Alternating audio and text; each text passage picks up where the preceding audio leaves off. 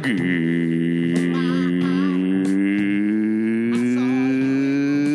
morning, campers. Welcome to the Camp Good Boy podcast. What is this It's episode? episode 40. Oh, episode 40. Yeah.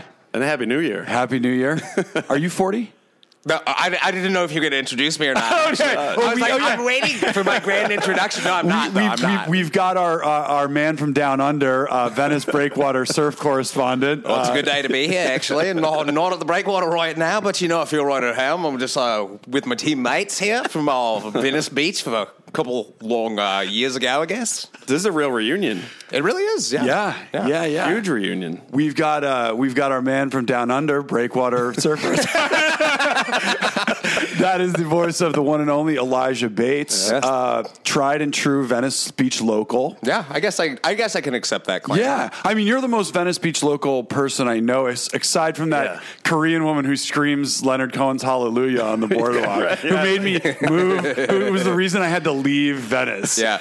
I'll fire that up in a little bit. I never really consider myself a Venice local, though, because there's other dudes there who are so much more local. Yeah, but than I am. they're kind of douchebags about You mean it. the guys that have been there for like 30 years? Yeah, I mean, and like, there's dudes that I surf with there that have been there the entire time that I've surfed there, Yeah, and like, there's people that I've seen the entire time I've lived there. So I kind of always like, I don't like to call myself a local, but I'll let you guys call me that. Well, though. in Hollywood, you're a Venice local. Yeah, right. I think the hat I came in wearing and everything. That was like pretty Venice locally. Yeah. You just wear that. That's a good work look. Yeah, it's like, I try to wear like a fancy hat and maybe like a Uncle Joey from Full House shirt, like a Patagonia shirt or jacket, and then I'm just like, this is my professional look. Yeah, but if you have that hat, you had like a felt floppy hat, like you just walk in like holding a lamb. No, it's a good hat to have though. Like whenever you have like a sick long beard, you should have a felt You wizard's gotta hat. have a felt wizard's hat. Yeah, it's rule one. Yeah, absolutely. Wait, but how old are you? Going back. I'm 36. I turned 36 2 months ago. wow. Oh, okay. Yeah. So I'm 40. You're 40. Yeah. And it's Just like the episode. Yeah, that's it. So this is my parallel. episode. This is 40. Yeah. This is 40. worst movie. Yeah, this is the 3-hour episode. But of other cultural significance, our guest tonight, I think, is the first guest we've had in all 40 episodes who's actually has a podcast. Oh, really? kind of a professional And podcaster. you are kind of a professional podcaster because you're not some fuck around shit. You're on like a legit wrestling. Like it started out just as like a small thing, but so just you want me to give like a background on it? No, not really. Okay. Yeah. But, All right. How much time we got left? No, please do. but no, I'm on a show called the Wrestling Sheet. It's called Wrestling Sheet Radio, and it's gone by a lot of different names because it's evolved a lot over the course of the time that it's existed. But long story short, I worked at TMZ like 6 years ago, and one of the dudes I worked with there was like kind of the stonery wrestling guy on the show. He wasn't on all the time, but he had a big wrestling following on Twitter and stuff like that. So whenever he got canned from TMZ, as all people do from TMZ, eventually everybody gets fired from there or quits and sues them. Yeah. But he started kind of like a TMZ style website just about the inner workings of the wrestling industry called The Wrestling Sheet. ProWrestlingSheet.com, actually. I should probably say the right thing. And then he asked me to be on the podcast right away. And when you grow up as a wrestling fan, you don't get to talk about wrestling with people. Not when I was growing up. It was a secret thing. When you found out other people watch wrestling, you got together secretly every couple of Sundays and watch a pay-per-view together. So when he asked me to be on it, to talk to him about wrestling, I was like, yeah, sure. Like, you want me to be on a show to do this? It's like, we used to do this behind closed doors. Yeah. But it's like gay porn for kids. And when you were first into it, you know what I mean? It's exactly like that, and that's why I continue to do it to this day. But now you're out of the closet. No, but but you do come out of the closet eventually as a wrestling fan. But now there's millions and millions of people out of the closet because niche communities have huge communities now online. So he brought his whole audience of people. So our show got kind of popular overnight, and I had to kind of learn the acerbic reactionary nature of the wrestling audience, and wrestling is like any industry where they'll come down upon you for every stupid thing that you've done or every stupid thing you said or anything that you said that's at all progressive and to wrestling fans. They're just like, how dare you say that a woman's going to main event WrestleMania? Right. I mean, that's how I hear it in my head. Do people feel that way? Oh, yeah. I got attacked one time. like on Twitter or something. You in the subreddits must go deep. I don't even care. I'm not on social media like that. Yeah. Like you can't, by the way. No, because if you do, like, you get poisoned right away. You just can't. But I said one time that I expected that the next event, the next WrestleMania moment that would equal like Hulk Hogan body slamming Andre the Giant. I was like, the only thing that could ever equal a grown man fighting a giant is a man fighting a woman. And I got like attacked. I was like, when a woman beats a man at WrestleMania, that will be the next big WrestleMania moment. And the community just responded. What's so controversial about that? It's not that it's controversial. It's that we live in the era, of like SJWs and like that's what they're always like, oh, you social justice warrior, like, and it's just like, hey, we're not like, I'm just being real about this. Yeah. Like the next big thing that happens would probably be that. Yeah, no, totally would. But in this day and age, we've discussed this on the podcast, like this, you can't even be real right now. No, like you can't even say you can't even say the word woman in a tweet. No, even if you just say that word. No, it's but anything really. That's why. Well, you know what it does though? It forces you to take many steps back from social media on a level. It's like, hey, well, if you don't want me to say this, then I'm not going to say anything because I don't know what you're going to tell me you don't want me to say next. Right? Yeah. No, we'll just keep it in the private rooms where you were talking. Yeah, it's like we're going to go back to like the dark rooms, the dark ages of wrestling, aka my bedroom. But I feel like at some point, like the hot podcast is going to be one where there's just no talking. It's just like an hour of silence. It's just like, oh, and then they're like the community. What is that? What are you, racist? Yeah, what are you? That's like the new N word. If you say that's. I can't wait. I can't wait for it to come. No, I mean it's just crazy. And then I was like, oh well, this will having Elijah on would be a good break from having to get into anything controversial. And here we go, circle right back around. You can't even say. You can't even talk. You can't even joke about how controversial controversy is because the controversy community gets up in arms. Yeah, it's I will gladly take 10 steps back from all like even on the show, on our show, I don't have like an active Twitter presence. The other guys on my show do, right? And they get emotionally throttled by it sometimes, and I'm just like, hey, like I'm always just like, hey, go outside. Yeah. Like I come from the generation where it's like, hey, go outside and like do something real. Like, what are you doing? Well, like Joe Rogan, he's like the drop. Like you post and drop. You don't look at what anybody says, and it's a good thing for him right now because he's like his DMT, that DMT meme. Oh my god, I love that. Dude, it's so great. The DMT, but the one that you did, the one Weird Boy did, was like the DMV. Dude, I don't know what. I'm surprised it took so long for that meme trend to start. He's been preaching the DMT for ages. Yeah, he loves that stuff. Yeah, he loves bro science. I love that. yeah. Who he'd be a perfect guy to hang out with is Chucky Sunset. Remember Chuck? Oh yeah, absolutely. Yeah, like he was the last person that actually offered me DMT. Really? Have you ever done it? No. Well, we'll back this up a little bit because. And I guess, I know that there's Venice locals before you, but you were one of like because we lived in Venice for what, 3-4 years? You guys lived there for a chunk. 4? Yeah, 4. Yeah. Good 4. And those 4 years, I think because Trump was the first kind of culturally significant thing that brought us into the moment of our times. Yeah. When that second term Obama, and when we were living in Venice, we were talking about like vortexes and stuff like that. Like we were living in a warp zone, a timeless warp zone, and it was before before the Abbott Kinney takeover and all the money. Their money was already there, right? And but we had a moment where it was kind of like. We were living in, I don't know if it was 1960 or 70, or it was just like that Venice that people strive to achieve. And you were kind of a part of that. You were a shepherd. Yeah. That shepherded us into that because you were already there. You were our neighbor, too. And I didn't, you don't realize you're living that life when you're living that life. Right.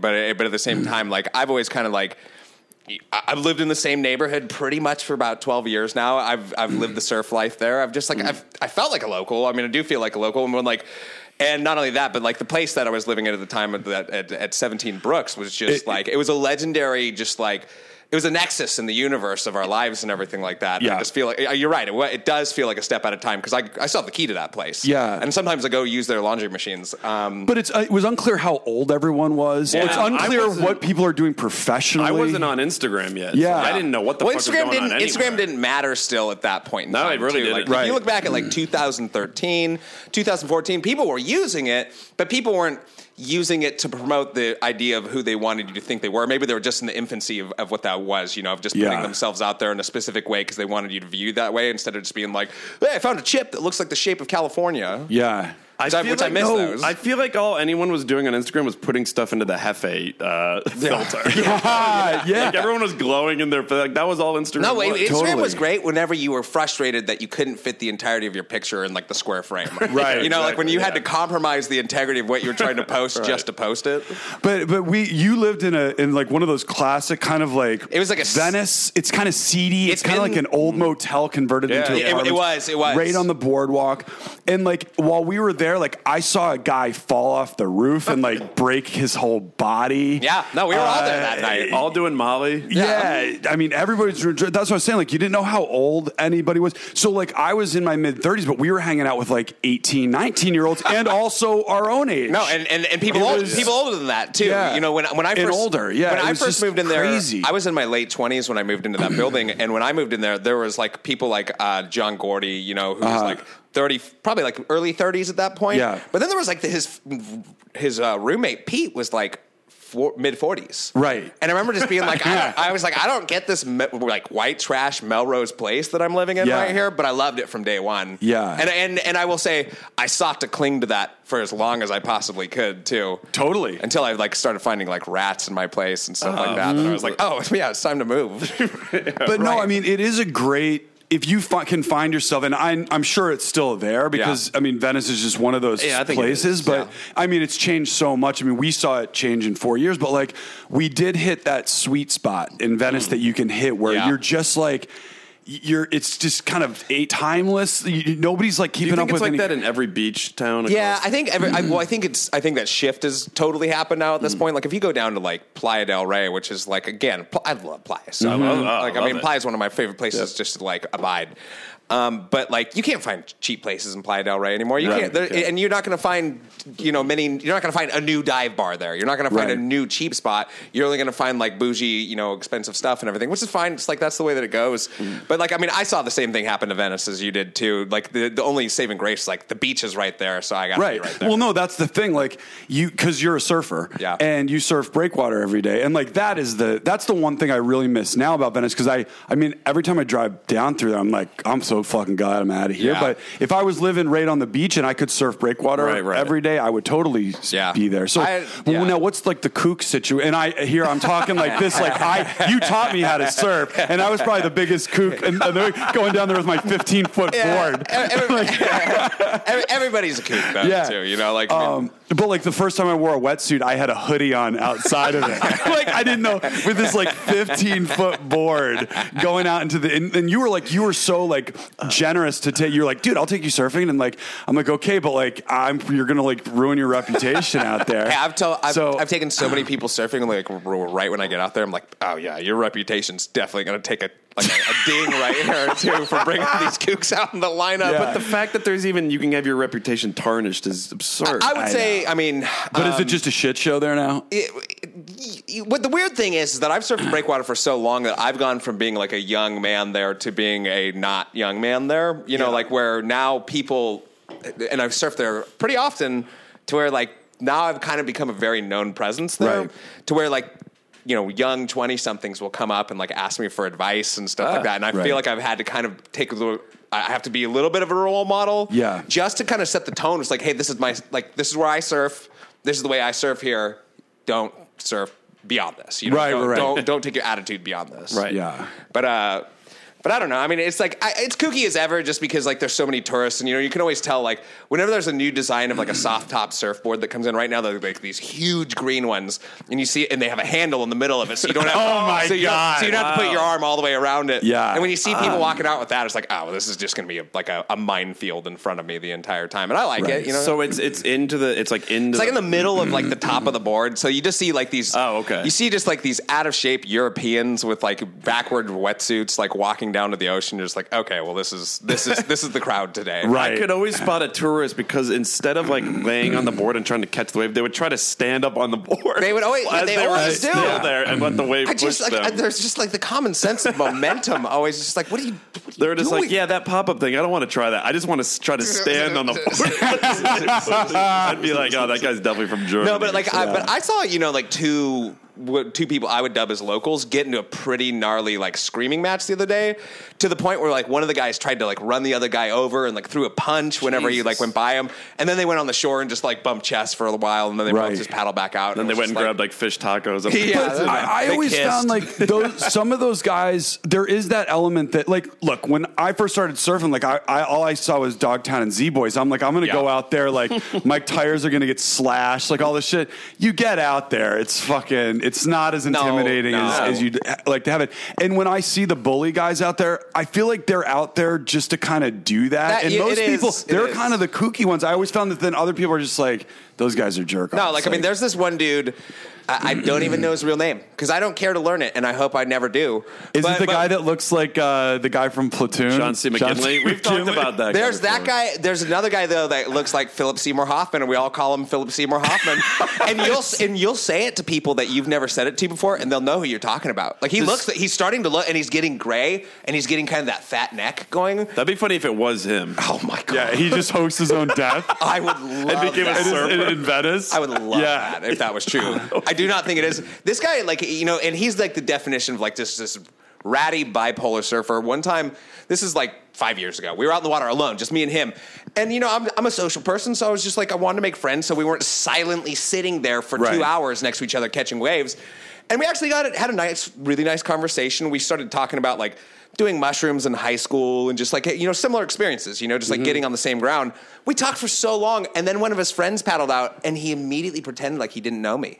Oh, I hate that. And I was just like, and I immediately was like, you're a bipolar piece of crap. I can't no, but like, you're a loser. Like, that's like, so lame. Also, it's just like, hey, we shared a moment of, like as petty and pathetic as it might have been and everything, it was like still like, hey, what are you doing? Like, why would you do that? No, that would be like when I would hang out with a friend in college, and we'd be hanging out for like 2 hours, having a great time, and then like someone else came over, and then next thing you know, like the friend that I was just hanging out with is like starting to like make fun of me. I'm like, wait, what just happened? It was so like, now you're like breaking my balls. Like what? Wait, what? But yeah, once that happened, I was like, that was the day. That was the day he became Philip Seymour Hoffman to me, because he's the guy who's always like, Dad, get out of my way! You dropped in on me, but then he'll drop in on every single person too, and I'm just like, I deplore him. I just paddle away from him. Isn't it crazy though that like the same like that shit is high school shit, and these are adults like. People don't change. Like that's why like people are always like kids that are having trouble fitting in high school. It's like you got to figure this shit out because it doesn't change. Like there's this thing that's like, well, once I graduate, life's gonna be different. I'll get this job. Anything you go into, it's the high school hallways. And like to hear that they're like out at the surf spot, like you're talking to some guy and then like some cool fucking surfer guy comes out because that guy's a miserable fuck. For sure. I mean, the way that you feel bad for him. So I found out at some point he's the sad story. I found out that like he had a couple of kids at one point, and he only surfs in the morning. I never see him at any other time, and I realized like, damn, he's a great surfer. I will say that he's really good. So like, it makes it even worse. He's way better than I am. But I feel like he only acts like that because A, he probably didn't graduate beyond he's probably at some level of arrested development. B, he probably hates his life and is completely out of control. But when he's out in the water, he can kind of control that little world. So I think that's like where he's coming from with like this kind of negative vibe. But it's just like, and he just thinks he's like Bodhi, and like, and if he's talking to like, why would you not want to talk to you? No, like he's like you got the cool beard. You know what you're doing out there. Like I would be like, voting. I mean, like I was when I'd go out into the lineup, and I was like, if we would find ourselves out there together, and like you would chat me up, like I felt cool. Like I was like, oh, and then the other guys were like, oh, that guy must be okay until they saw me surf. But I mean, everybody sucks when they start. Like I mean, there's no getting around that one. So I think when anybody sees anybody trying at least, who's at least staying the hell out of the way, like nobody cares about somebody that sucks at surfing like that. Like I mean, it's just like everybody's got to begin at some point. But I have to say, I found myself getting once I got up on like one wave, I was fucking like Duke Kahanamoku. Like I thought I fucking owned Breakwater. And then like I very quickly, the tables turned when like the tourist people and like the board would come over and like I found myself snapping pretty quickly, and then you feel, so. You know what it is? Because it feels so good to catch that wave. You get addicted to that. No, shit. It's like the path of my life. I don't know. Like, I mean, it's fucking the greatest. I've dedicated, 18 years to it now at this point. And it's like, I see no end until like it ends me at some point. Yeah. No, I remember the first wave I caught was at sunset, and I still didn't know what the fuck I was doing. And it was like low tide. Yeah. But I was so determined to get up on a wave, and literally I'm on the thing, and there's like 2 inches between the bottom of the board and the rocks beneath the thing. Yeah. But I was like in fucking bliss. And then I get to the fucking thing, I land on the rocks, and the fins are broken off the board. My first wave I caught, I basically just surfed on top of rocks. But you knew the rocks were there? I did, but I didn't. I was so determined to get it, because it took me, I don't know how long it took you, but it took me a good month, because I'm just big. My back is bad, so I can't like pop up. I also needed a big board because I'm like 235 pounds.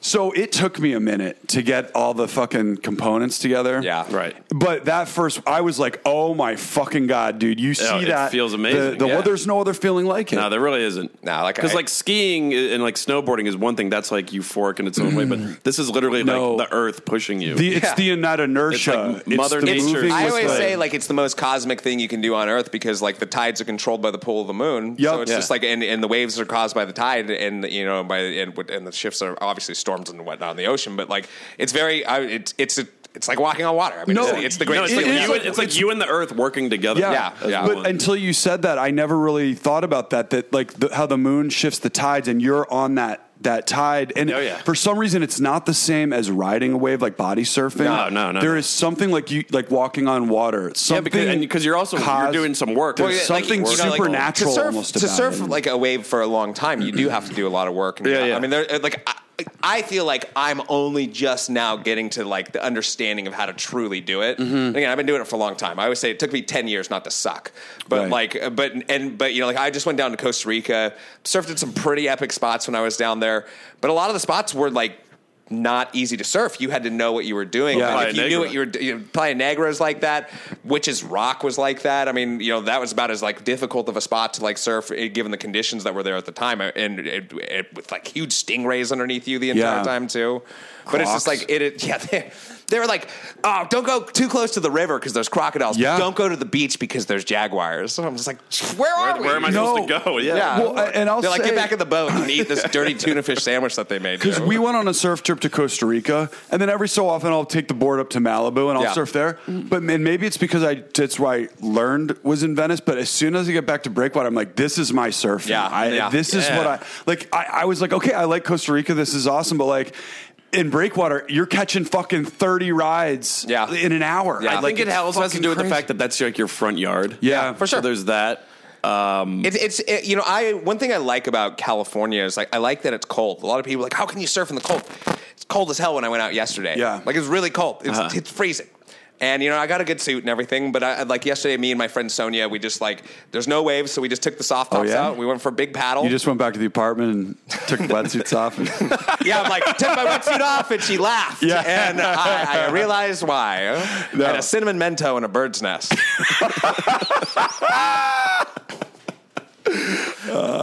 That's pretty accurate though. Yeah, that's the cold Pacific Ocean for you. Dude. Oh, when that you got your suit on, and when that little dribble gets down into your suit. Oh, dude. Oh my God. It's like a knife just cutting your chest open without anesthesia. I remember when the first time I like lived with a girl. I remember I came back from surfing. I was living in Venice actually at the time. It was like 2006 or so.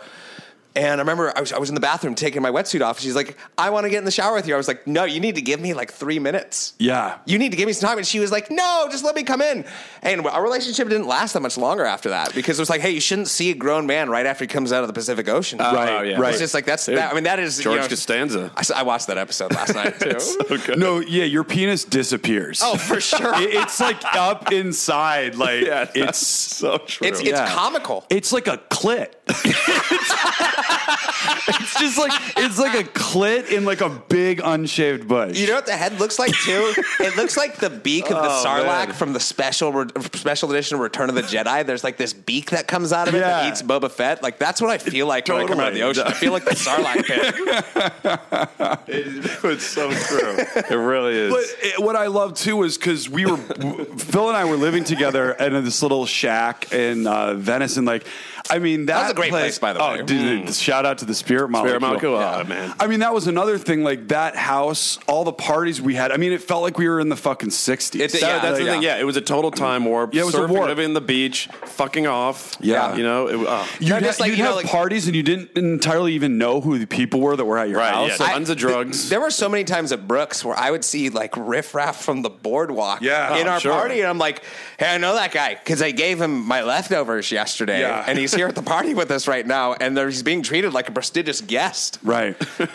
And then like there's that thing, speaking of those types, it's like, they're all just like, they're all homeless and whatever, but they're docile, like it's fine. Oh no. Yeah. No. They're like a pregnant woman got murdered. I saw a guy get knifed at gunpoint. I saw a guy get mugged at knife point right on the fucking street of Pacific. We almost had a home invasion. Yeah, a friend of mine got her surfboard stolen off of like her balcony, and a couple days later I saw it in a homeless camp and I stole it back for her. Wow. Wow. Nice. You want to hear the story? Yeah. So like she's just beautiful girl that I surf with.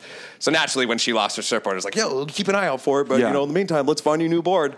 And a couple days pass. I'm like, and she like posted on Instagram, tagged us all. Everybody surfs, and it's just like, "Hey, your board's gone. Your board got stolen."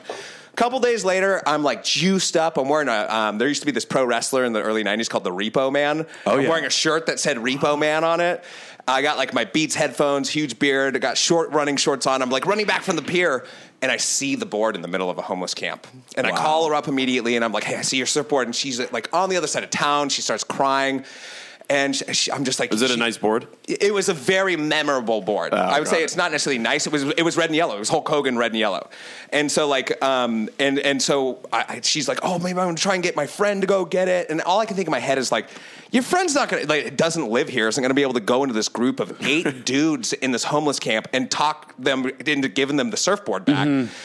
And I'm just sitting there, and my adrenaline is coursing at this point because I'm realizing already like what's going to happen. I'm just like, what would Indy do at a time like this? Like Indiana Jones would steal the Cross of Coronado back because it belongs in a museum. Yes. And in my head, I'm just like, okay. And so I put my phone in my back pocket and zipped it up, and I was just like, okay, I got my fist ready. The Stone Cold glass breaks. I'm gonna run in there. I'm gonna grab it. But then I started getting really pissed off, and I was like, no. And they were over by Groundworks on Westminster, which is my coffee spot. I'm like, this is my surf spot. This is my friend's board. I was like, I'm not running. Yeah. I'm going to walk in there, and I'm going to take it. And I John Wayne my way in there, stepping on all their stuff as I like walk into their camp. Whoa. And I grabbed it, and they go, "What do you think you're doing?" I go, "This is my friend's stolen surfboard, motherfucker." Yes! And then I just booked it up the boardwalk as fast as I could. Well, I'm running as fast as I can because I'm just like, I don't know if they're chasing me or not. And people are like, "Man, you're really running fast." And I'm realizing at that moment, you look like you stole that surfboard from these people. Right. True. Because I did. Technically, I really did. And I'm like, "Oh, it's my friend stole the board." And I just keep running as fast as I can. And like I zigzag some alleys, and I get back to my place. I call her up. I'm like, "Come get your board." Wow. Nothing ever came from that. But then I started getting scared, and I was like, "Hey, you stole that from that coffee place you go to every day, right? Like they might know who you are." And I had a pretty long beard. It's probably about twice as long as the one that I have right now. I immediately shaved my beard off. I was like, they're not going to recognize you wearing a hat. They're not going to be able to see your bald spot. They're not going to see your beard. It was wearing a Repo Man shirt. I was like, just throw that shirt in the trash. They'll never know that was you. But then I still was pretty scared, so I like home alone my apartment that night and like made sure that there were some like booby traps set up. There was some noisemakers set up. It's like if somebody breaks in here, I'm gonna be ready for it. Yeah. Nobody did. See, Venice is strange because it's still weird. It keeps no matter how because it's the most expensive place to live in LA right now. But it's between Pacific and the beach. Yeah. It's still fucking like terrifying. It's no man's land. Yeah. I've lived between Pacific and the beach for most of my adult life actually, and like it's been sketchy the entire time. I don't think that's ever going to change. I don't think so either because there's just too much.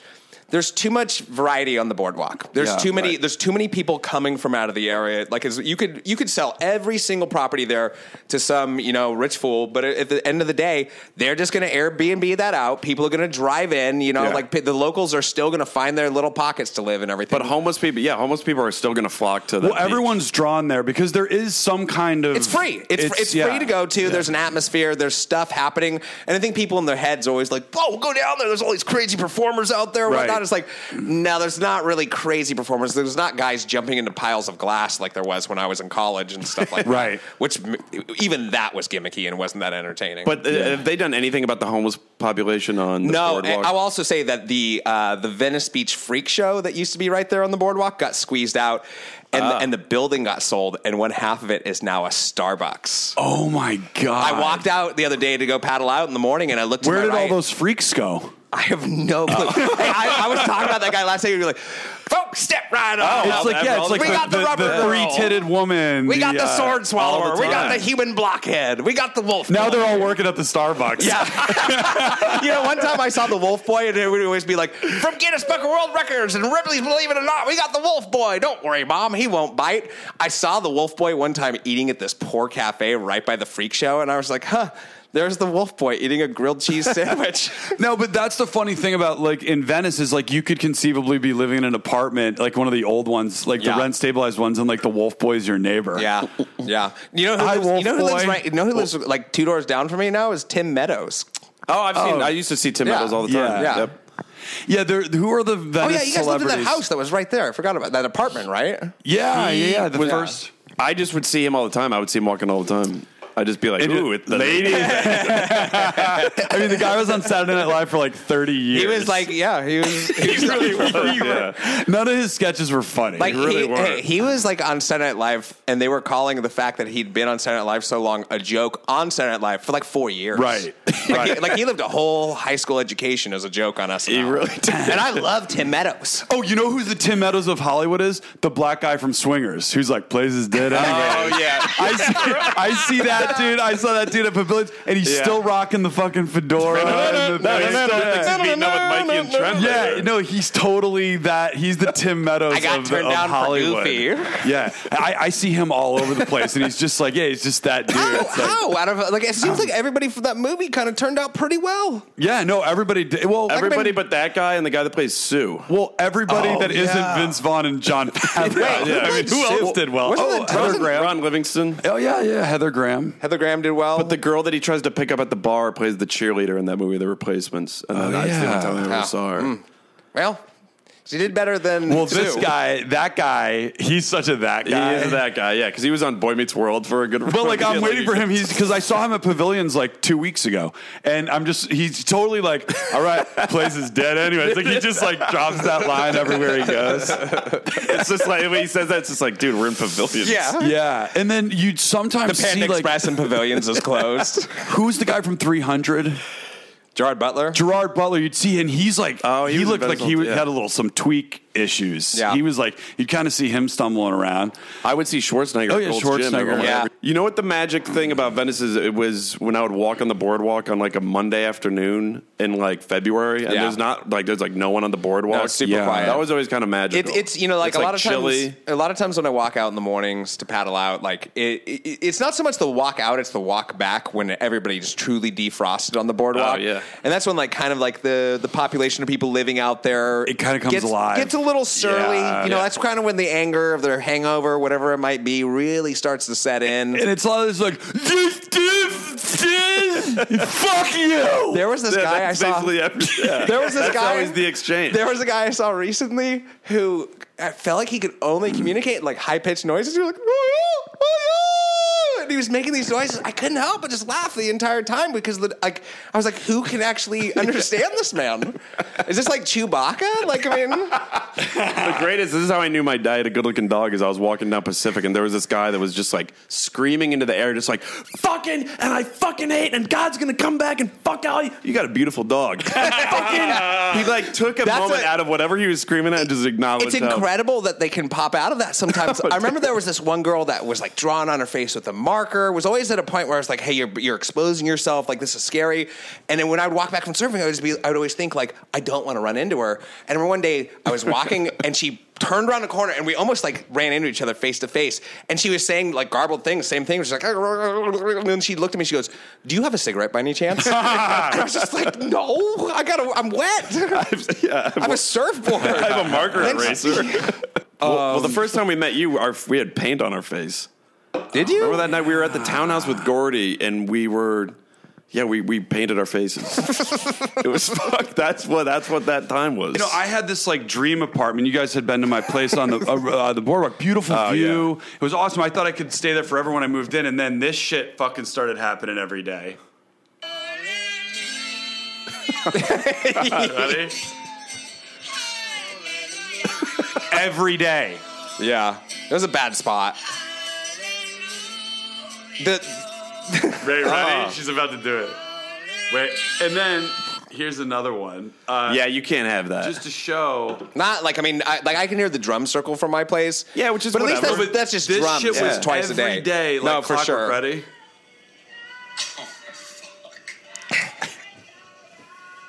You ready?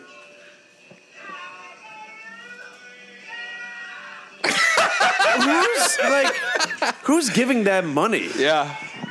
Like, look, there's a lot of singers down there that aren't great, but like they're better. Like that's just like eventually the restaurants need to start shooing these people away because it's like Candlestick Cafe or whatever that place was called down there. It's like they couldn't have been making any money when people like that are streaming. Oh, by the way, that was my secret. Not Candlestick. What's the one that's like? Is it? It's like breakfast. It's been there since like 1978. Fig Tree. Yeah, Fig Tree because it's early morning. You can get like half off. And the food's like whatever. Yeah, but I had my secret little. There was a bar in there. Yeah. That nobody really fucking knew about, and really? that was my that was my like secret little. That was my secret spot. I didn't know that. Yeah, but so I was like, oh man, this is gonna be my home forever. I've got an ocean view. I can watch surfing. There's like and that apartment beautiful was sick. Yeah, it was great. And then like at first the singing would start because it was this guy, and it was just like. Well, and like it comes in, and I'm like, oh, this is kind of charming. This is Venice, you know. Thing. And then it was like 2 weeks in, I was like. Oh fuck! It was just like Groundhog's Day. He's like, because it would be like, "Welcome to the Hotel California." Yeah. Same set list. The same set list, and like the way the intonation of his voice. I was just like, "Oh fuck!" And then I tried to use earphones and earplugs. No, but I knew it was already in my head. I was like, "I'm fucked here, dude." No, I feel like if you had stayed at that apartment, like I probably would have been like at my place one day and just heard like. I I'm just gunning the singers. He's got a gun. And then people would be like, "Why don't you just pay him to leave?" I mean that's what's happened to Venice is that like, so his voice wasn't that good, but that is terrible. That fucking Hallelujah woman. That woman looked like a mess. I mean, you could have. There were some magic moments, but I was like, I need to get the fuck out. Are those singers still down there a lot? Yeah, I mean, to be honest with you, like I've hit that point, long ago where it's just like I'm pretty over most of Venice at this point. Like, I mean, if the ocean wasn't right there, I probably would have moved a long time ago. Yeah. If I fell into the right spot, I'd be enticed to go back and do another tour in that between Pacific and the beach in Venice. It was kind of awesome, but fucking, I just drive down Rose now, and I'm just like, it's just like. It sucks. Yeah, like, this sucks. Abbot Kinney legitimately scares me. Like, the vibe scares me. There is a place, Ashland Hill or something like that. And Ashland Hill took over Wildflower Pizza, which is a place I actually used to like to go. It's a place we could go get a good slice. It was home style. They had their own recipes. Regardless, when I went to Ashland Hill the first time, and I probably spent $110 there on a date or something like that. I remember I got the bill and I looked at what we bought. I was like, this is the same old shit. It's the same old shit every place that you go to around there where it's just like, hey, I'm sick of beets and burrata. Like, I'm sick of braised Brussels sprouts and cauliflower. Like, none of this stuff is special. Right. But everybody sells it, for like $20 a plate and everything like that. And it's just like, and just like I don't know, it's just like this... That kind of that bungalow essence. I read an interview with this developer, and it's the guy who brought what was that awesome taco spot we used to go to? Next to Tacos Por Madre or whatever. La Fiesta Bravo. La Fiesta Bravo. It's still there, but they moved locations. Yeah. So that guy that bought it, and they're interviewing him in like the Venice Gazette or whatever the fucking magazine is. Yo Venice. Yeah, Yo Venice. Out of print, by the way. And really? I don't know. Actually. And he's like, it'll be nice, but it's gonna be very Rose Street. You can still wear your flip flops. It's like, thanks for the permission, fuckhead. Yeah, I know. Like nothing's ever happened with that spot too. That guy bought all that, and he got so much negative flack that I think that there was it's like, well, so guys, there? No, guys. The good news is we can still wear our flip flops here. Yeah, seriously. Yeah, thanks. 2 blocks from the beach. We all have permission. The whole of Rose, has definitely become like that. Loser. The only thing that I'll say that I really like about like kind of like that attitude and what it's brought into Venice is it's brought a lot of ice cream in. And I was just gonna say it I know has. boutique Jenny's? ice cream is like, what are you gonna go to the Salt and Straw? No. It's like, yeah, I actually am gonna go to the Salt and Straw, and I'm gonna spend $20 right now on like premier. Do they have ice a cream. nitrigen one where like the whole place looks like a meth lab? No. Isn't Jenny's like that on Rose? Jenny's isn't like nitrogen, but Jenny's is a nice place. There's Jenny's. There's the place that I've been going on dates lately is Kippy's. It's like coconut milk, Kippy's. vegan, gluten-free ice cream. Yeah.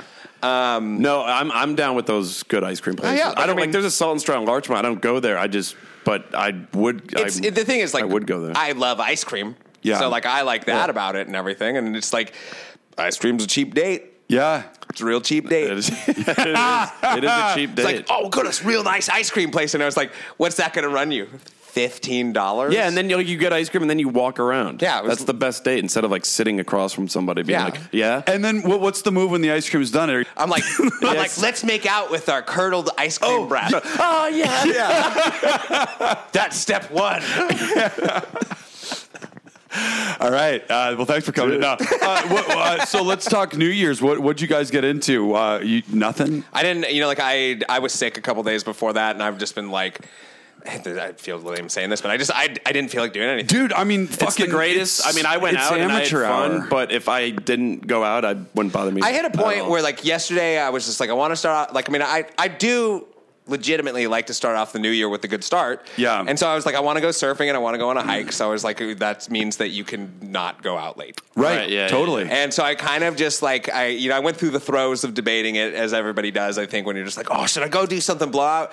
But honestly, me and some other friends ended up playing Yahtzee and having a couple drinks and like, nice. Dude, that's all you need to do. No, like, what's the fucking? No, I just and all it was weird too because New Year's fell on like a Tuesday or New Year's Eve fell on a Tuesday, and it was kind of like after a Christmas that fell on a Tuesday, so it had like.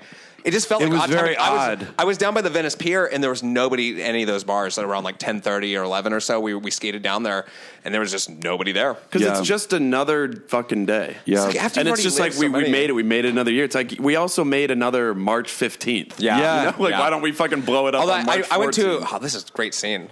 Oh, we got Roadhouse on. Sam Elliott. Is this where he fucking yanks the guy's throat out? Come here. But yeah, Roadhouse is a great movie. Be nice. Oh, Damn, dude, he looks crazy right there. Yeah. So wait, so is he the bouncer that taught Swayze how to bounce? Yeah. That's what he is. He looks the same age as Swayze. No, yeah, he's. This is definitely pre-Star. He looks young as hell. Yeah, no, he does. Because Whoa, are those Uzi squirt guns? This is what, Yeah. 86, 85? What did this movie do for like the bouncing industry? Where people are like, dude, I want to go try to be a bouncer. I guarantee you they did. I'm pretty sure this inspired everybody who became a famous pro wrestler in the 90s, watched Roadhouse in the 80s, and it inspired them to get in the gym. Totally. They like saw Terry Funk in this movie. And learn how to fucking yank people's throats. Hey, if you're a big person, what else are you going to be like when in your early 20s than a bouncer? Yeah, you might as well. Yeah. I wish I would have been big. Well, so bring this back to Venice. Yeah. We were talking before you got here. I was in Sedona, Arizona. Yeah. And I saw on the forecast that there was snow. Yeah. But I'm like, it's fucking going to be great. There'll just be like a light dusting, whatever. Yeah. It's going to be nothing. So I went hiking. It totally was that. Yeah. And then it just started fucking dumping. Yeah.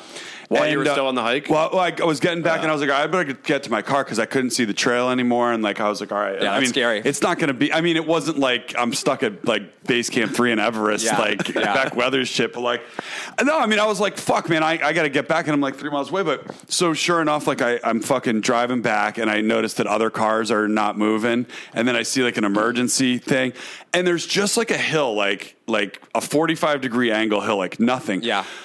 But like we're all stranded. Nobody can get up the hill. They're only letting 4-wheel drive vehicles. Search and rescue has to take me back. But this isn't even the good part of the story. So I was just like, well, I just earned my not having to go out on New Year's, even though this is like 1 PM. I was like, that's enough tragedy for one day for me. I could use that as an excuse. Yeah, my car is get out of everything. You'll never believe what happened. So I'm like, all right, well, I was leaving on New Year's Day, and I'm like, fuck. I'm like, my car is 3 miles away. Well, I was like, all right, I guess in the morning I'll just call an Uber. Guess, there's no Ubers in fucking Sedona. None of the cab companies are fucking picking up. I tried AAA. I even called the fucking the police to like ask like what do you do? What do I do? So like just visualize for a moment that you're at a gas pump. You pump gas. Everyone has to pump gas. What do you do when you just see somebody fucking walking up to you when you're pumping gas? You're like walking directly up to you. You're like, oh fuck, like it's tweaker shit. It's like you're gonna get typically what I would do in that situation is I would ball up my right fist and just get ready to light that guy up like a Christmas tree. So I was it's interesting though. I just thought of if you're pumping gas and someone does that, you could easily just be like, yeah. But I was like, dude, I'm gonna be the fucking tweaker. I'm going to go. I was like, there's a fucking Circle K right across the street. Like, that's where I'm going to find my ride out to the car.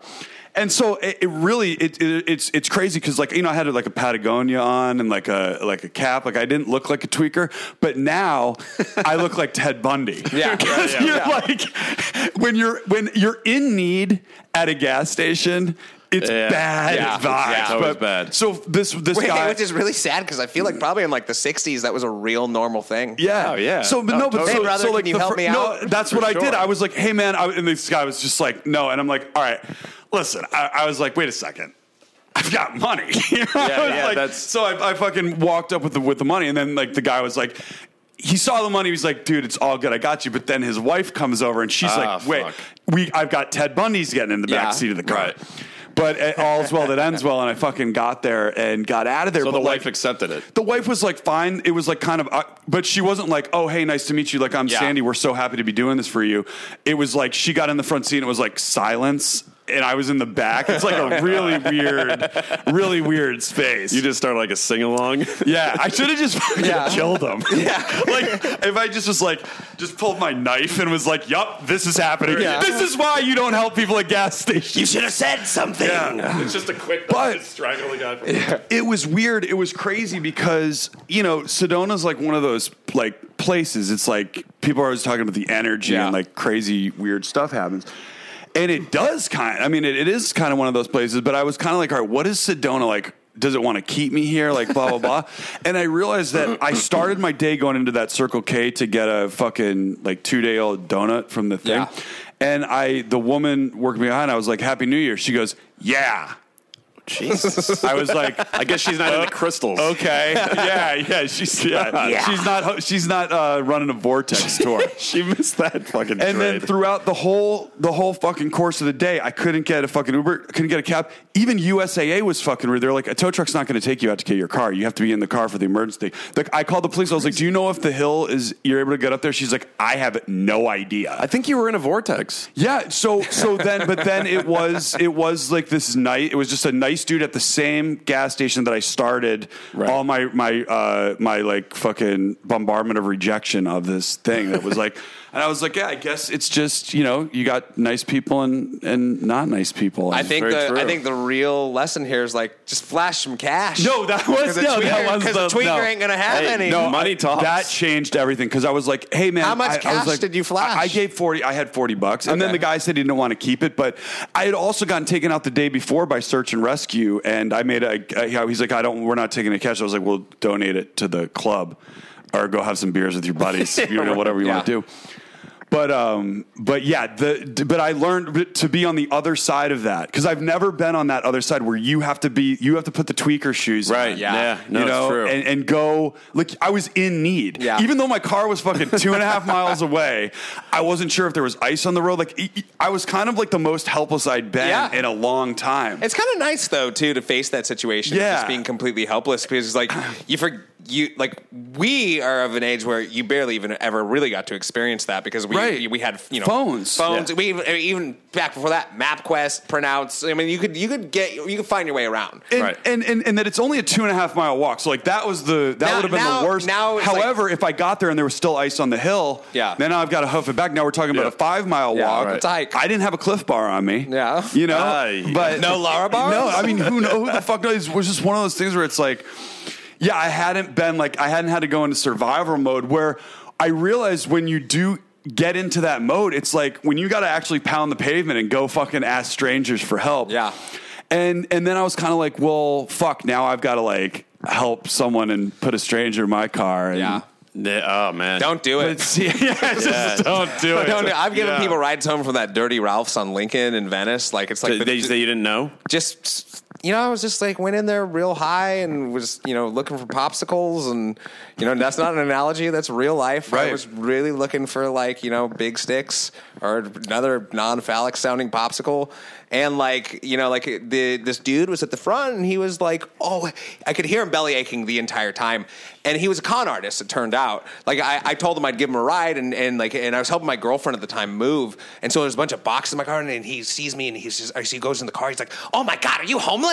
And I was like, no, I'm giving you a ride home. You're homeless. And I remember like we got to like the stoplight right there and he goes, everybody was too afraid to give me a ride. Why weren't you afraid? And I immediately bought my left hand. It's like, Bates, you're going to have to kill this guy in your car right now. And he starts to try and stab you.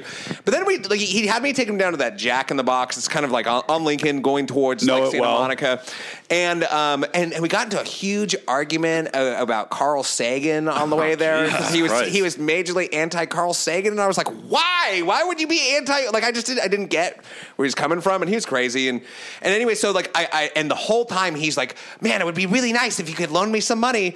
And when I was walking up to him in the store, I had like a handful of change because I was going to give him bus fare, but then he asked me for a ride and I was too high at the time to tell him no. Mm-hmm. And then so when he was like, I hope you can give me something when we get there. And I'm like, oh, I have like $2 in change in my pocket. I'm going to give him that. And when we stop, he goes, now, typically when I ask somebody for money, some people give me $60, some people give me $80, and I go, $80? Oh, wow. And he goes, I know you weren't just going to give me pocket change. And I was like, I was going to give you pocket change. I was like, get the fuck out of my car. Yeah. How many years ago was that? That was probably 5 years ago. But then I saw him down by 3rd Street Promenade in Santa Monica pulling the same grift with other people. I literally heard him say, some people give me this amount, some people give me this amount. Like it's verbatim what he said. That's never going to leave Venice. No. That is always going to be there. That's that drifter, homeless, fucking sunburned. But just also, but this guy was dirty. Like just self-entitled. I think that's like the main word that's crept into like the Venice, even into the people on the boardwalk. They're just entitled. Like they deserve something still. Wait, can we talk for a moment about? Did you watch Flaked? Or Flaked? Yeah, I did. Yeah, I didn't watch all of it. I only watched 10 minutes of it. Oh my God, dude! I went over to a girl's house who lived a couple walk streets over from me, like right when that show came on. She was like, "It's about our town," and she had just moved there, so she thought it was amazing. And I remember watching it, and they would reference all the stuff. It felt like they were just patronizing. Well, first of all, it's a great hate watch. Yeah, but it's Will Arnett plays like a Venice local's local, but like kind of like the preppy version that plays paddle. Like it's it's so stupid. I couldn't do it. It's really just the way he rides his bike. Yeah. And like, because he's kind of got his butt off the seat a little bit. Yeah, right. Just the way that Will Arnett's face looks like in that entire series, this demeanor of his face, I look at it, I'm just like, and he makes furniture. I just like, it's one of those shows where it's like his love letter to Venice. Yeah. Oh, dude, miss me on love letters to places in that aren't shows. actually a love letter written to somebody. I watched one episode. My love letter to Venice. You know what actually felt like the most Venice show was Californication. Yes. Yeah. Because all the adults on that show were such just like fucking They were like living in like what we were talking about, what we lived in Venice. Like this fucking Neverland. Hank Moody was the just everybody's best. doing drugs. Everybody's like doing whatever. That show was filmed like right on our street, right on Brooks. Yep. Like they would run when they would film the show. They would run the wires through our Brooks apartment and everything because they would film in the house that was behind ours as well, and they would film like his apartment was like right in front of us and everything. But I remember one time it was me, John Gordy, a couple other people with names like that. Steve, Chuck, and I remember Tree Man, the guy that dresses up like a tree, had come over. Oh, I don't know. And he looks like one of the Ents for one of the tree people from Lord of the Rings. And he came over and he sat on our fence while they were filming Californication. I remember just thinking like, this is a moment right now. We're drinking a beer with Tree Man, watching Californication getting filmed outside of our apartment. Yeah, it was pretty cool. Great show. Great show. It has that Moody was the best vibe of Venice. Motherfucker! And then we saw David Duchovny. He has a band. We saw him at the Roxy, and literally it's Moody. I mean, he was just like, "Thank you, motherfucker!" We're loving it. I feel like that's why that show was successful, as successful as it was, at least, was because like you could tell that was pretty much just him. Yeah. Oh, I think it. Like it looked like he. Well, because Duchovny's a sex addict in real life. Yeah. Well, because he did a song at that show, and he's like, so this song's about something, and I decided to write a song about it. Yeah, he was getting into like that, but he was totally Moody, dude. And also the cool thing about Moody was, he was also like strangely like with those like tight boxers. He was kind of like metrosexual. Like there was something like slightly off about the whole tone of the show, but it was just fucking awesome. It was the greatest show. You know, Motherfucker. during that period of time, there were times where I would be walking around like our apartment, and I would be wondering because there were. I feel like people looked actually like the people looked like in Californication too around Venice. No, and I remember seeing like people walk around and be like, "Is that the person from the show right now, or does that person just live right here?" Yeah. And they just live right there. And like it was like a lot of squirting jokes.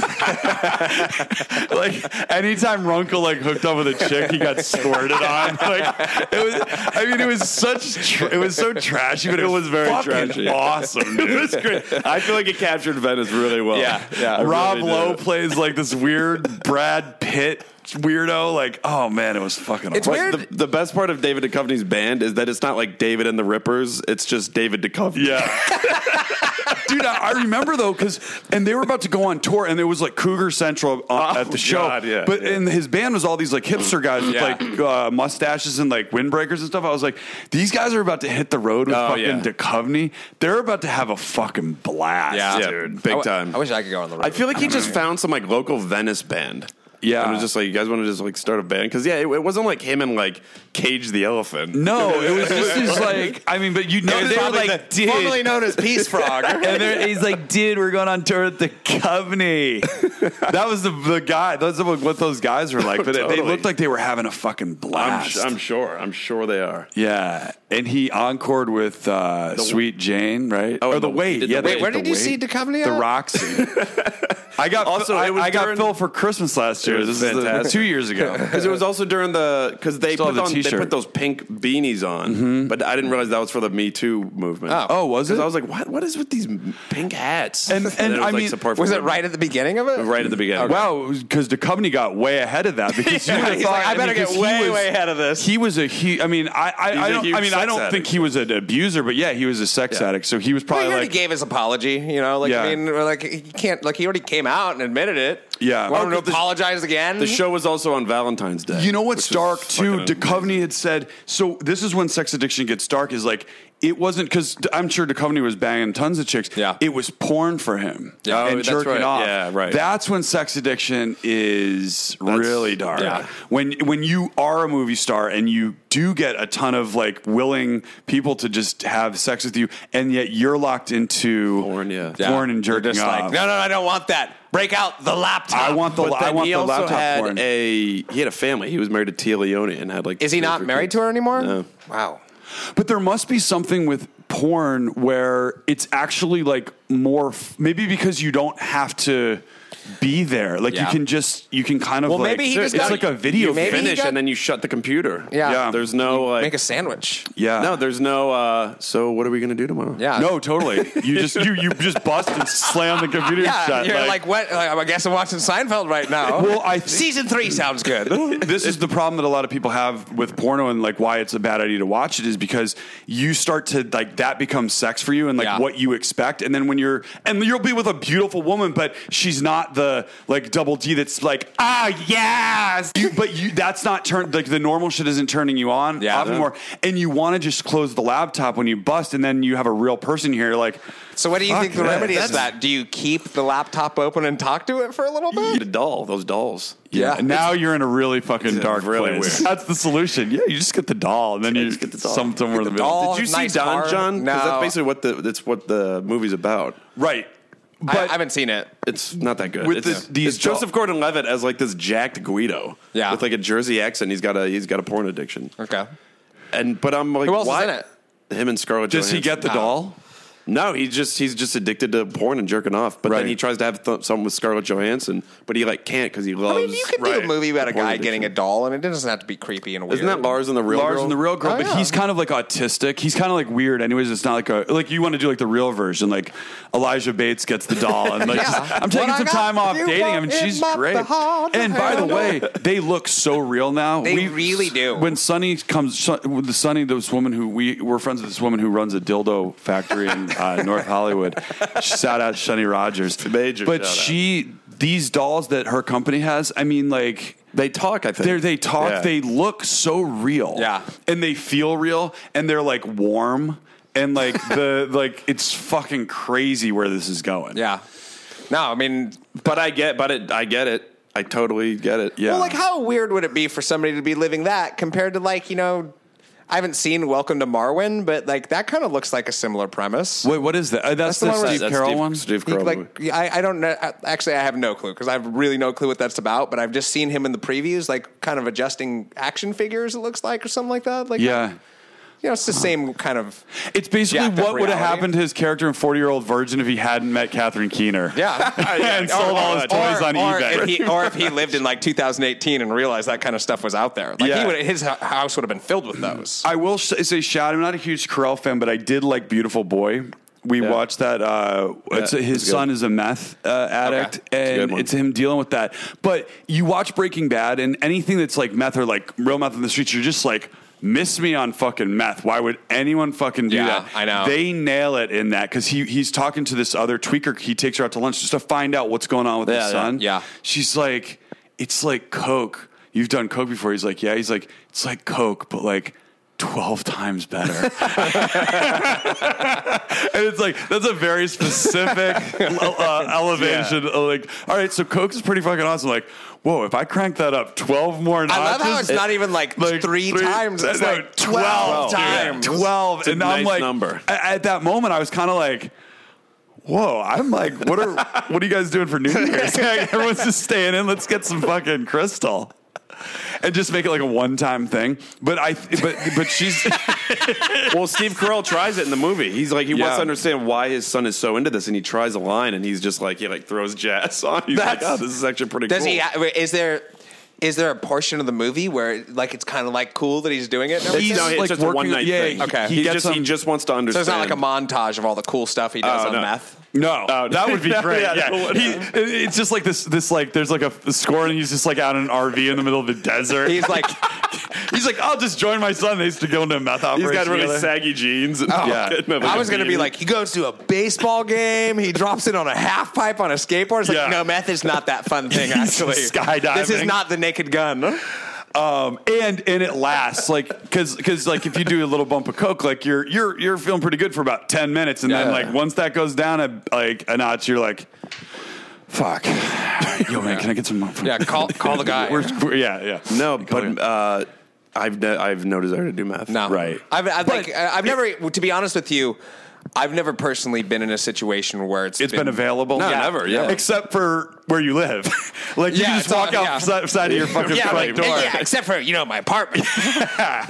Wait, where are you now? Are you still in that? I actually moved one block over. It's less than a 50-second walk from where I lived on Brooks to where I live presently. Like I got to a point last year where like I got a raise at work and I got paid out for that. Remember that car accident I got in many years ago? I got paid out for that finally, like after like 4 years on the same day that I got a raise at work. So I just immediately I moved. Like what took him so long to pay you out?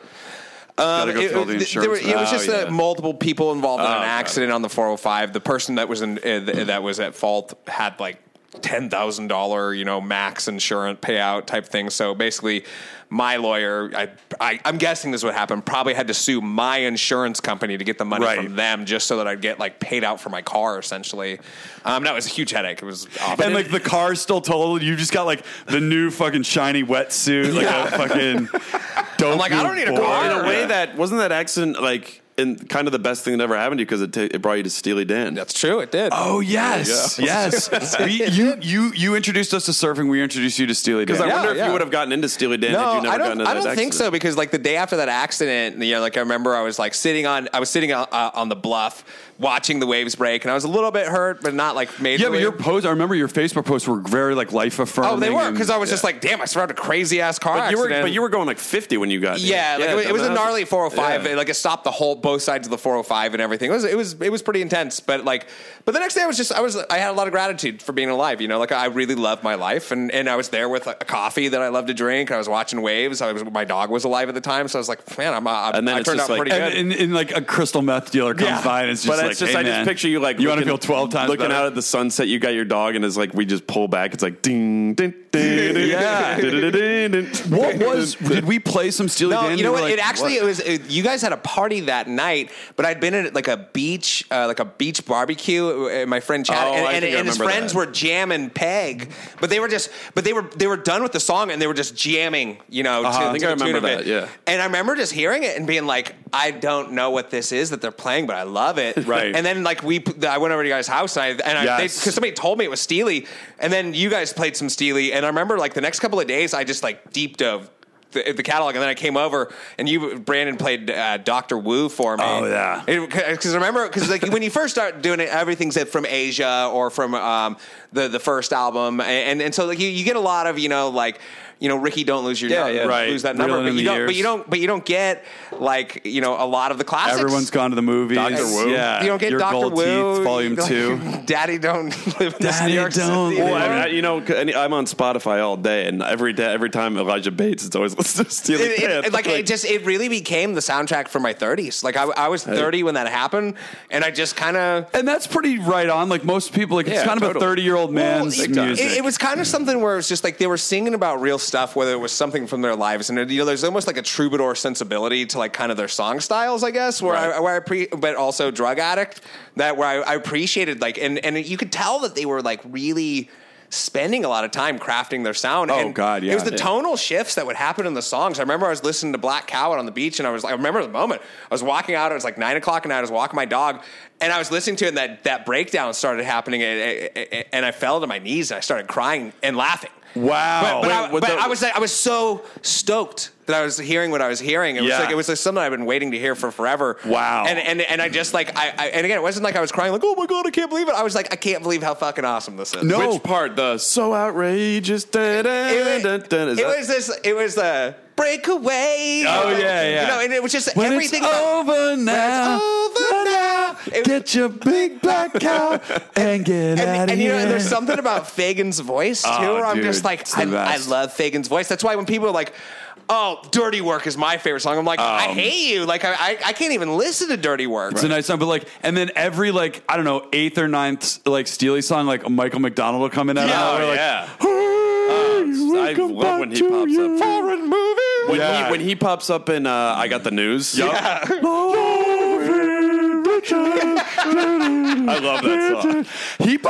I was listening to a Bonnie Raitt song recently. I love when he pops up. Oh, yeah. Yeah. Doobies, obviously. So what's the soundtrack to what was the soundtrack to your 30s? That's a great question. Steely came in. Well, I mean, Steely was kind of the soundtrack to my high school because I was really into Steely in high school. God, that's a great question. God, soundtrack to my 30s. It's weird. For me, it's kind of been solo Sting. Yeah. I love when I hear Fields of Gold. I'm just like, oh. I mean, I got it. Bruce Coburn. I got pretty into Bruce Coburn. Yeah. And when we were at the Spirit Molecule, I hadn't like discovered an artist and like devoured their collection like that in a while. Roxy Music. I don't think I'd ever done anything on the level of Steely Dan. No, except for like maybe Pink Floyd when I was younger. No, that's the thing. That's the only thing I can put on the Steely same will level get you. as. Look, it's not for everybody. No, but I've tried. If it gets you, if Steely sinks and hooks in you, you're going to devour the whole collection, and it's going to be the only music you want to hear for like 2 years. It was. I probably went through a solid 2 years where 95% of what I listened to was just Steely Dan. Yeah, and I would say it was probably about the same 20 songs. Like I mean, I listened to the whole albums and everything like that. But I quickly figured out what I liked about them. Dr. Wu. That was kind of my mid-20s. I was hitting the Steely hard in the mid-20s. Yeah. Steely and Boz Skaggs. Yeah. It's strangely, I was never like depressed, but like I was like that weird zone between like sophomore or like freshman and sophomore year, I think, where you're just high school or college? Of high school. And that's where I got like the Royal Scam. Yeah. And like that before the fall when they wrote it on the wall. Altamira. Like I just heard that and it was like exactly what my soul needed at that time. Like you just like, oh my God, like I'm found. Yeah. And like I'm good now. Like it was like my life raft. Like you went into the further. cave. Yeah. It's funny. Like Caves of Altamira. Caves of Altamira is a great song. When there wasn't even any Hollywood. On a stone in ancient land. Yeah. Oh, it's fuck. Rest in peace, Walter Beck. Hey, we saw them. Yeah, we caught him at a Hollywood Bowl that was right awesome. before he died. That was a great bowl show, actually. Yeah. too. And Fagan's still trucking along. He's still playing. Yeah. Is he still with Steely? Yeah. I'm good. I don't necessarily need. I don't need. Like, I mean, look, I've seen him a couple times. You don't need to see him live. No, it's just the thing. If it's there, you know who I would go see again are the Dukes of September. Oh yeah, Michael McDonald, Boz Skaggs, Donald Fagen. Oh my God, that's a yacht rockman's paradise. We saw them at the Gibson Amphitheater. That's incredible. Let me know when that's happening. I would absolutely go to that. The greatest was Donald Fagen was introducing everybody, and he was like, "And this guy to my right, Mr. Michael White Lightning McDonald."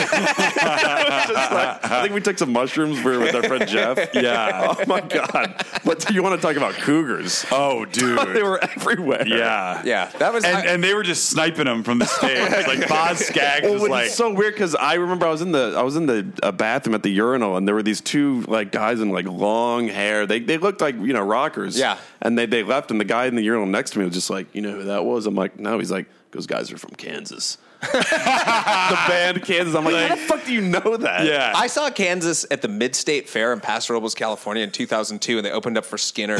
And Skinner wheeled out cannons and shot them during the concert, too. Yeah. And we were supposed to go to the Skinner concert, the same concert a year before, but the original bass player, died the day before. Is it no one even in Skinner is... Oh, no, nobody in Skinner is alive anymore, is it? I don't know. I don't think anybody is. I don't think... I think that they have Jimmy Van Zant, who is like Ronnie Van Zant's someone's their brother. Yeah, because the whole band died, except someone's that wasn't in the band, and then they just started a cover band. That's basically all Leonard Skinner is. Yeah, but to some extent too, it's like, do you need to see Leonard Skinner create new music? It's like, you're not going to that. It's like when you go see Roger Waters in concert and he starts playing his solo stuff, you're like, stop it. Yeah. Please stop. You're going to the bathroom. Yeah, it's just like, it's like, it's already, I love Roger Waters too. But like, there's moments where he pulls his super political stuff during his own songs where it's like, look, I can put up with it during Floyd, but during your own song, like, and that Texas education fucked you up. Yeah. I don't know. We saw Roger Waters at the Coliseum. And it was awesome. It was fucking killer. But he starts with the political shit. And I have to say, like, look, I know the LAPD have done some bad shit. We all know that. So we don't need to, like, put a fucking... Yeah, I got a DUI on a bicycle once. Right. So. But there was just these two fucking cops. Like, they're just working security at the thing, like, just standing there, not bothering anyone. And he puts the light right on. Oh, yeah. And the whole crowd. Yeah, he was going after it. And I was like, dude, You're Lay off fucking them. Just do the asshole. songs. Why are you making it about these cops that are actually like doing security at your fucking show? Yeah. You Yeah. asshole. You want some- Hey, you security guy.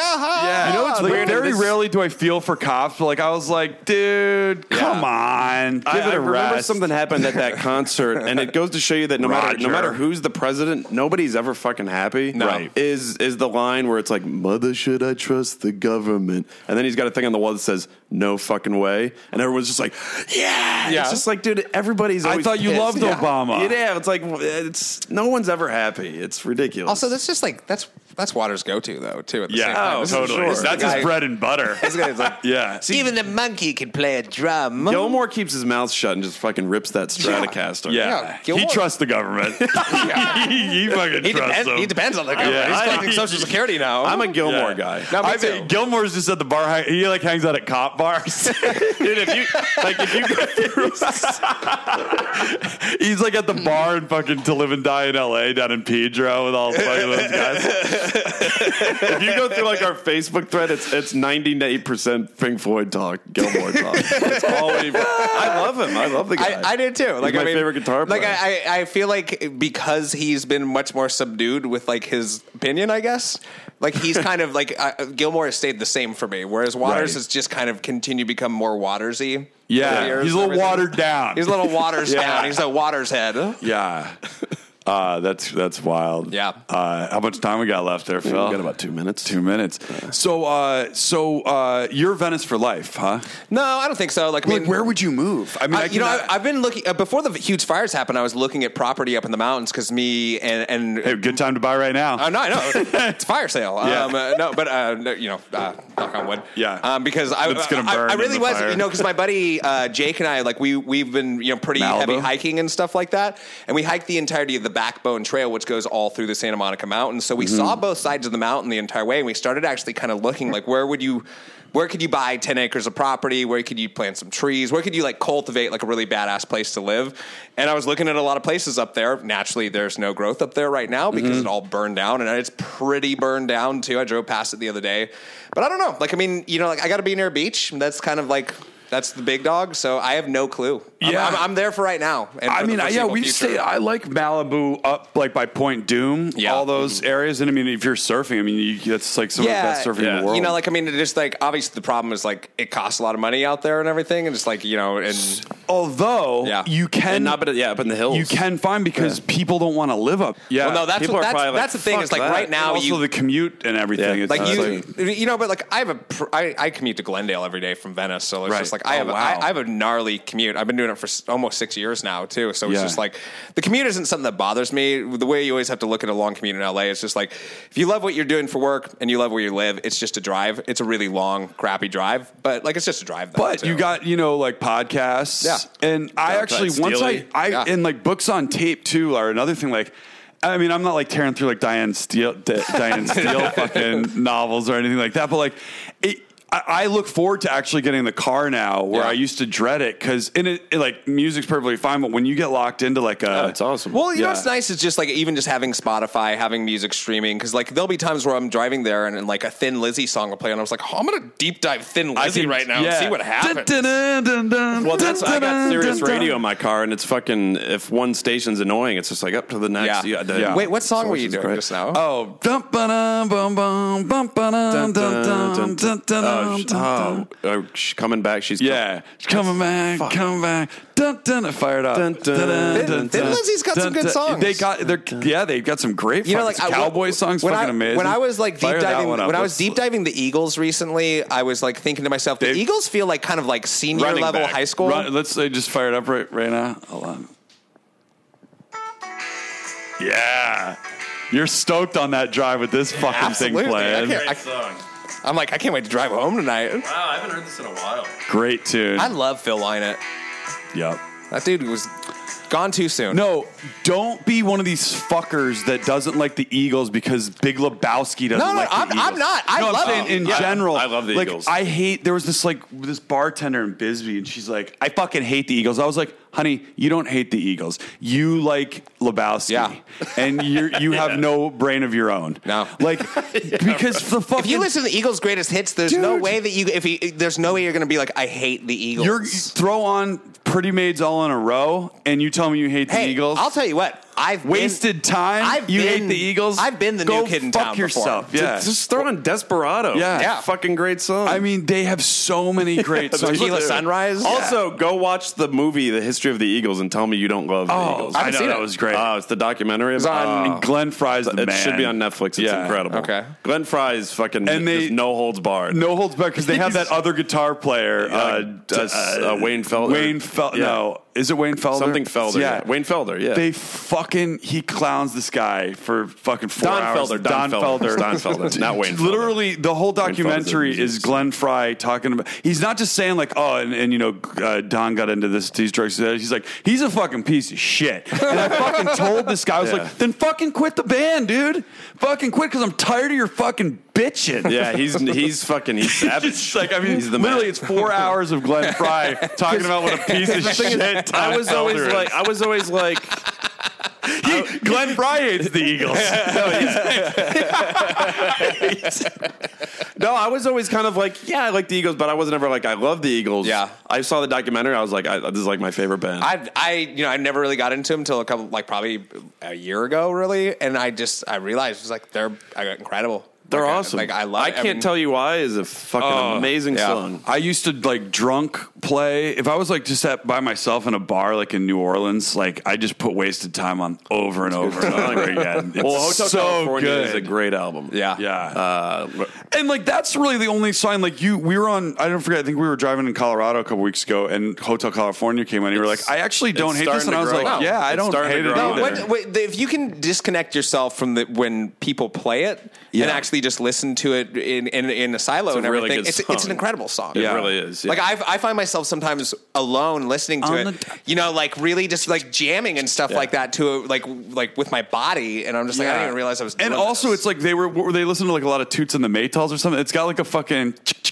I think that's It's got like a reggae thing. That's just Henley. Yeah, hitting that fucking Don Whaler. He's it's like a reggae song. It kind of is, yeah. I've never heard a reggae band cover it though. That'd be interesting. That definitely exists somewhere. Yeah, I'm surprised Sublime didn't do it. Hotel Kingston on a dark dirt road, large spliff in my hand. One step to Babylon. Give some shout outs. Ja have been here before. Oh, you know what's funny? So you asked me what we did for New Year's. So I went to go see our friends Tampa show. Yep. And it's towards the end, and I'm standing there, and there's this girl in front of me, and she's got a black leather jacket on. And she turns around, and then she turns around and does like a double take, and she's like, "Are you from Camp Good Boy?" Yes. And I was like, "Yeah." And she was like, "Oh, I'm Misty Magnus, your follower. She follows us on Camp Good Boy, but she knows about us through the Voids. Oh, 'Cause sweet. She's a big Voids fan, so we had Jeff on the pod. Got it. And Jeff posted to Tampa. She drove from Vegas to go see Tampa. Are you kidding me? Wow! Shout the fuck out! And she was to like, Misty. "Oh, I love your That's awesome. Instagram and the podcast." And I was like, "Oh, fuck, you're We've a fan." made it. Wow! No, you got Wait, But dude. I was telling her that's what I told her. I was like, "You recognize me for what I want to be known for." Yeah, Like, wait, this is dude, like my that's a favorite major thing. moment. You actually got recognized by a fan of your podcast at a rock show. Yeah. Shout the fuck I was pretty happy out. about that. We got invited. Are you from Camp Good Boy? I was like, you better bet your ass I am. Yeah, what a 2 way to years ring in ago, 2019. It was great. Our show got invited by WWE to go see this event that was taking place in Hollywood. It was I wanted to ask you about NXT. And there was a dude there at the show wearing our T-shirt for that's our sick. show, Yeah. and he asked to take a picture with us. And I was like, "This is the craziest." Yeah, I mean, thing ever. your podcast is like well known. Like It's like the thing is like the wrestling industry doesn't have a lot of journalists, Right. You know, but it has a couple. And Ryan is the guy that runs the show, is one of them. So like he is a person that breaks stories in the wrestling industry and stuff like that. And those stories get a lot of traction. And wrestlers do a lot of messed up stuff. Yeah, they get in trouble a lot. Oh, you know, yeah. so like there's a lot of stories to be had. And so like there's not a lot of people that can, like, I mean, a lot of people try and just, obviously, as you guys well know, I mean, people try and do podcasts and everything like that, but it's like you almost have to build a following behind it, Right. or have a following behind it. And we were just, again, I stumbled into it. I just became like a personality on the show suddenly. And to be honest with you, it's like I don't watch it all the time because I don't have that much time I don't have 7 hours a week to watch wrestling. Right. But, it's like anything, any storytelling medium, it's just like they're not telling any new stories in wrestling. Every story is a retread of something that's already been done. So I'll just be like, this reminds me of the time whenever Goldberg speared the Giant in WCW. Yeah. Wrestling doesn't have it just doesn't have the same excitement that it had in like the late 90s. Well, it's just like it's ruined by social media. No, totally. Like you can't have a taped show. Was the T-shirt? Does your picture on it? Your face on it? On this one it was just a picture of the logo of the show. But we do have shirts with our pictures on, and I haven't seen anybody wearing them in person, but people have taken pictures of them and like tagged us on Twitter and stuff like that. That's awesome. Well, shout out to Misty Magnus. Magnus. Yeah, that's cool. I couldn't believe it, and it was surreal. It really was surreal awesome. because I was like, that's like we're putting a lot of time into this, and like that's what I'd like to be known for. For sure. Right. It feels like very flattering. So yeah, shout out Misty. You should buy yourself a milkshake tonight to celebrate. Shout out to Seth Crab Brundle. Yeah, he's a big Steely fan. Oh, shout out Seth Crab Brundle and a Matheny fan. Always shout out to Seth. Yeah. We've shouted out Seth Crab Brundle before. He's got a good taste in music. Shout out X Haas X. Oh yeah, shout out to S Haas X. Shout out to what's his name? Chad McGuire. He gets really involved in the comments section of the memes. Keep it up. I like people like appreciate that. it. Yeah, Chad McGuire. Yeah, keep it up. That's keep a great name. Buddy. And then let's see one more. Shout out to shout out to JD Clipper. Shout out JD Clipper. He's a fan of the starter packs. Nice. There we go. Some more Instagram followers. And shout out Hand Golf Jimmy. Oh, big shout out Hand Golf Jimmy. We're going to be having him on the show soon. This guy, I just thought he had a funny Instagram handle. He's been involved in Camp Goodboy for a while now. And I was just like, Hand Golf Jimmy, like that's a funny fucking thing. Awesome. Until I actually realized what hand golf is. He started this fucking league I think Charleston. Maybe he lives in Charleston. Now we're in like communications. We've opened up a thing. He's going to come on the show. Fuck yeah. They fucking, just like him and his like drunk buddies, they go to the golf course and they don't use clubs. They throw the golf ball.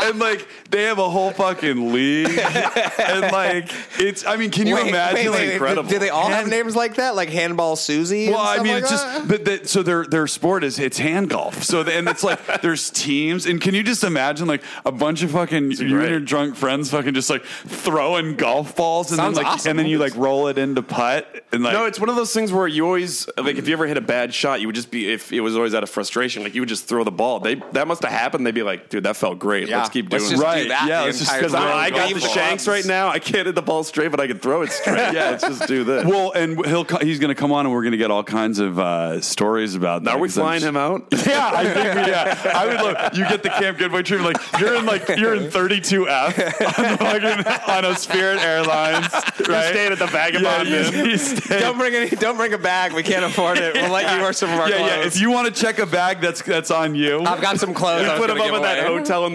Koreatown where all the TVs just switch for Korean fucking channels. Everything's in Korean. Yeah, I just pick him up on the way over to the show, and like, yeah. Yo, dudes, can we borrow some money? So, shout out Hand Golf Jimmy. Look forward to it. Now we actually have to fly him out. We'll see what we can do. Yeah. Shout out to Roadhouse. Yeah, shout out to Roadhouse. Always. Well, Elijah Bates, thanks for coming on. So what? Pleasure. The wrestling sheet. Yeah, iTunes. Yeah, so you can download it. We're actually the wrestling sheet actually got snapped up by Collider. It's a media organization, and so now Wrestling Sheet Radio is on I believe it comes on iTunes on Fridays, but you can watch it on the Collider YouTube channel live on Thursdays, typically at 5. I'm not going to be on this week's show because I have a sorry you're getting canned going away party type of thing tomorrow night. But typically, wait, you're getting fired? No. You're firing somebody else. Wait, now are you podcast rich now? Not rich, right? But that's a pretty nice new Patagonia you got on right now, buddy. He comes over like I'm like my mom got it. He's like in the leather Eddie Murphy suit from Delirious. We sold our podcast to Collider, motherfucker. I'm like, I didn't make anything off of the sale, but still. Yeah, but that's fucking awesome. No, but it's cool. Like, you know, we reach a wider audience and everything like that. They've got the goods to be able to push it out. They've got a really good studio that we recorded in. We were recording it. We were through Dash Radio for a long time. It was a live radio show. Got it. There was that for 2 years or so. I don't know what episode we're on. We must have done. It's not live though. No, it's not. Well, so it's a live video show now too. So like it's all live on the YouTube channel, and it will like be on Joe the, Rogan. Yeah, Oh, cool. and it'll be on the YouTube channel after that. To be honest with you, I should know more about how it works. Wait, have you had wrestlers on like big have you had like John Cena on? Not in person, but like we've had Dave Bautista on the show, Oh, there and like you go. we actually had Fred Durst on the show one time. Oh, nice. Is he a wrestler now? No, but He used to- should be. He, Yeah. he did the Undertaker's theme one time and everything. That'd so, be great if he was. That's right, he did roll. But we've had a lot of wrestlers. You ever get on the show. Bushwhackers on? No, but I did see the Bushwhackers. Remember those guys? I saw Have the you seen them on the Bushwhackers. Venice Boardwalk? I saw the Yeah. Bushwhackers get inducted to the Hall of Fame. Really? Oh, I watched that video. Yeah, you were there. Though? I was there at WrestleMania 31, and Nice. they did the Hall of Fame, and they posthumously inducted Macho Man Randy Savage, and they inducted the R.I.P. Bushwhackers.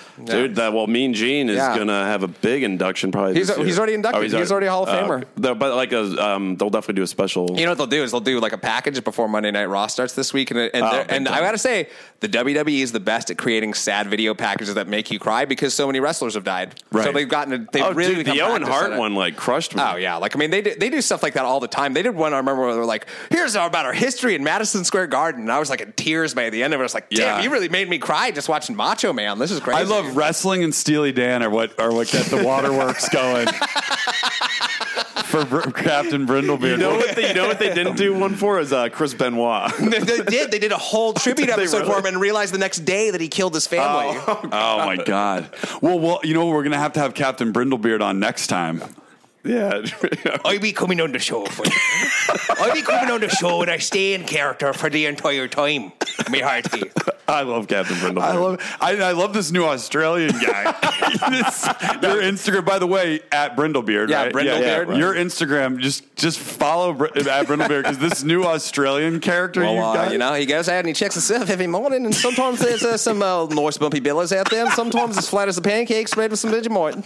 Now, are you doing that after you surf? No, typically it's before I surf, and that's why when you hear them, I'm like, oh, look at that beautiful wave. That's actually just me being like, wow, look at that beautiful wave. Yeah, I'm gonna go. But you know what I like about that character? He's real nice. Yeah. He's really Hey, kind. where do you and put your phone when you surf? I don't take it out with me. I usually do just the surf check from the pier or just from the sand or whatever. I would never take my phone on the surf. You should start like going out on dates with girls like and just I've gone out show with up people as and the had them Australian be accent. like, I didn't realize you didn't really have an Australian accent. Oh my God! Because like it's on my stories and I don't post any videos of myself, so just be like, well, you know, I'm out here right now. I'm at the pier this time, but you know, there's a lot of me mates out here. They're trying to catch some waves. They're trying and failing.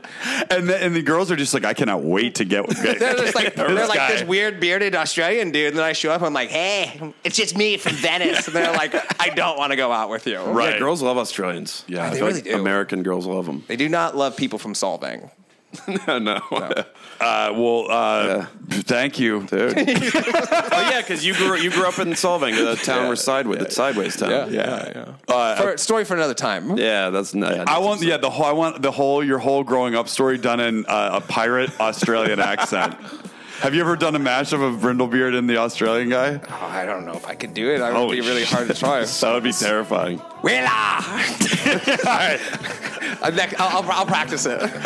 All right. Well, thanks for tuning in. Episode 40. All right. Yeah, episode 40. We're I feel like 40. we're off to the new year, off to a good start. Yeah, This is 40. Happy New Year, everybody. Yeah, We'll see you next week. See you next week. All right. Thanks.